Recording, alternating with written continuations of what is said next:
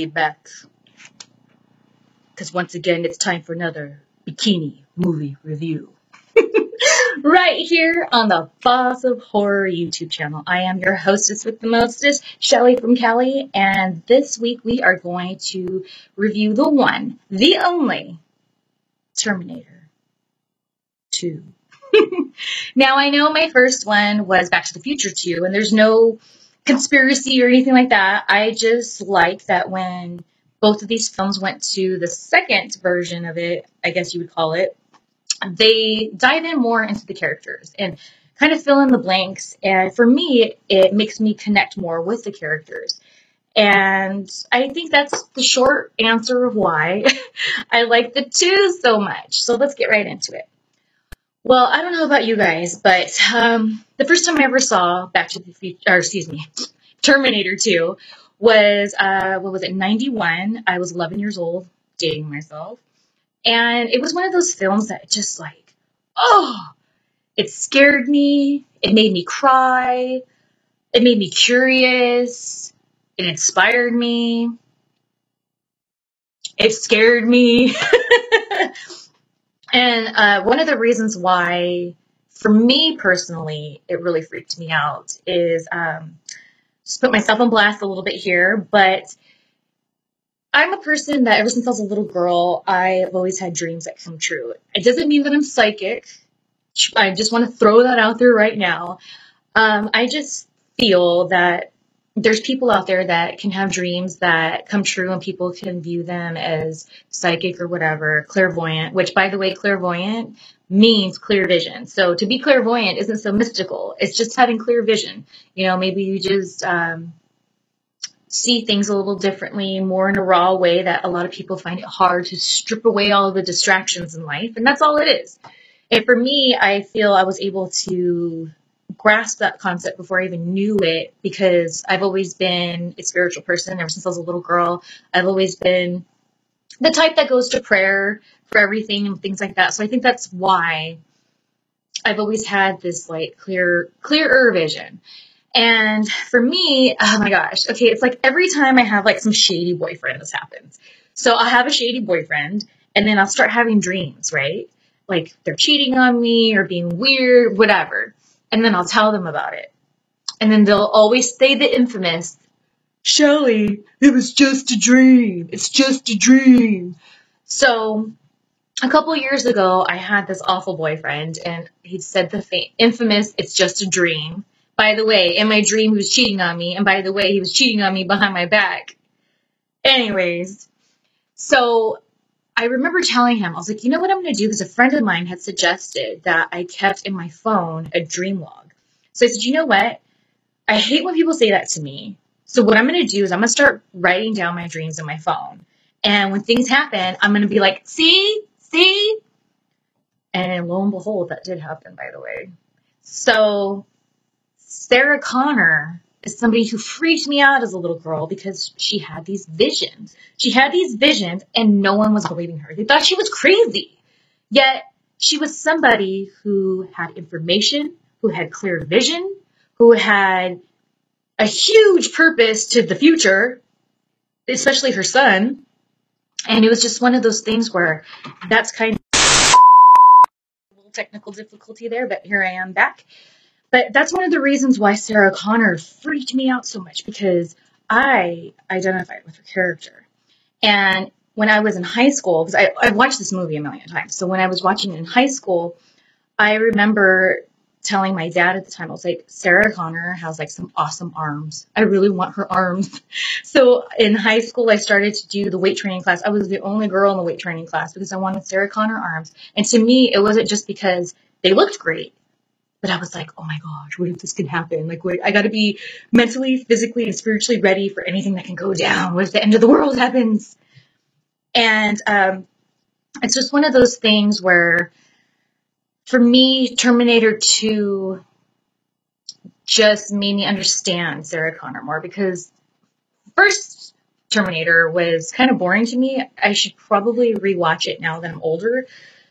But I feel that I just connected more with Sarah Connor and the whole role she plays in the film.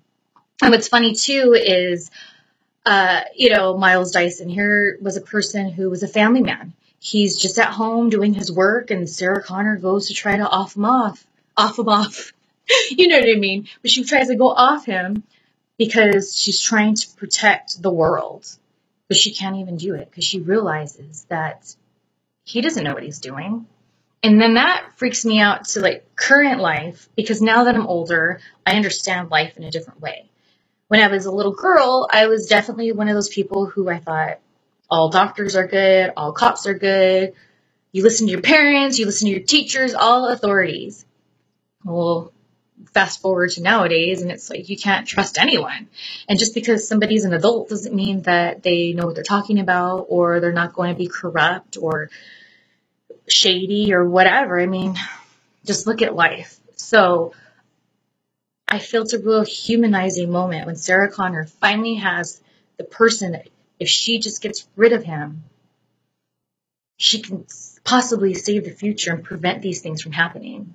But she can't. Even though she's trust her visions, even though she's very militant, the heart, the soul just can't do it.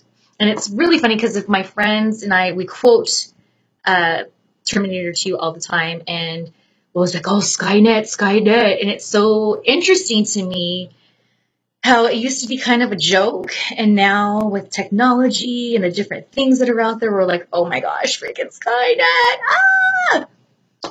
So that's why I keep saying that this movie really freaks me out. And then let's get to Arnold. Okay, I live in California. I'm from California. So he became the governor. So I enjoyed, while he was the governor, he would even say quotes from this film because this film is freaking awesome. The part that made me cry was, when he said, there's one more. And he has to, da-na-na, da-na-na. Every time. If I don't feel like crying, I will not watch the end because I'm just like, oh my gosh, after everything they went through. And then the thumb up. I give the governor the thumb up. Not for saying, there you go. Shadiness. Look at, he got busted for being shady. Oh, the governor. But anyways, back to Terminator 2. I feel it's action-packed. And here's another thing that I love, being that I am in California, Los Angeles. There's a lot of places here that they film the movie. And every time I go on that bridge, I'm like, this is the Terminator bridge. This is the Terminator 2 bridge. There's the, where they have that chase and this and this. So maybe some people would think that this is my ultimate favorite movie, but again, that was Back to the Future 2. That's why I had to do that one first. But it's way up there because it's one of those films. I feel like when you have a great film, it's something that will stick with you. It'll stay with you. You'll make little inside jokes. You'll look for the locations. You quote them. And that's exactly what Back to the Future and Terminator 2 are for me. But Terminator 2 has that element of this could happen. And if it does, what do I do? And what if you are Sarah Connor? No one's listening.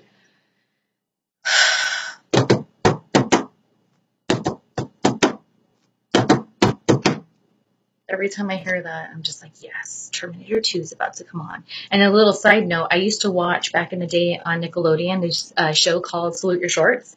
And there's a redheaded character on there. He's like the bully. He's John Connor's friend. So that's another little thing. I'm always like, oh, there's that guy from Salute Your Shorts. And for me, that was, I think, everyone's introduction to Ed Furlong, who is an amazing actor. It sucks that he kind of fell off, and I don't know if he still does acting or whatever, but, he was kind of a little bit of a hot mess, and hopefully he's picked himself up. But at the end of the day, he'll always be John Connor, and I think that's a really cool title to have, because here he was playing the young John Connor and was a great storyteller to make you connect and understand John Connor, and before he became this leader, and the steps that led up to it, that he didn't even know that was a state. He even thought his mom was crazy. But at the end, he realized, Oh, SH. It's going down, and she knew the whole time. Probably like some of those ex-boyfriends. Anyways, I hope you've enjoyed this edition of Bikini Movie Review highlighting Terminator 2. Make sure to subscribe to the Boss of Horror YouTube channel right here so you don't miss another one. And until next time, once again, I'll be back.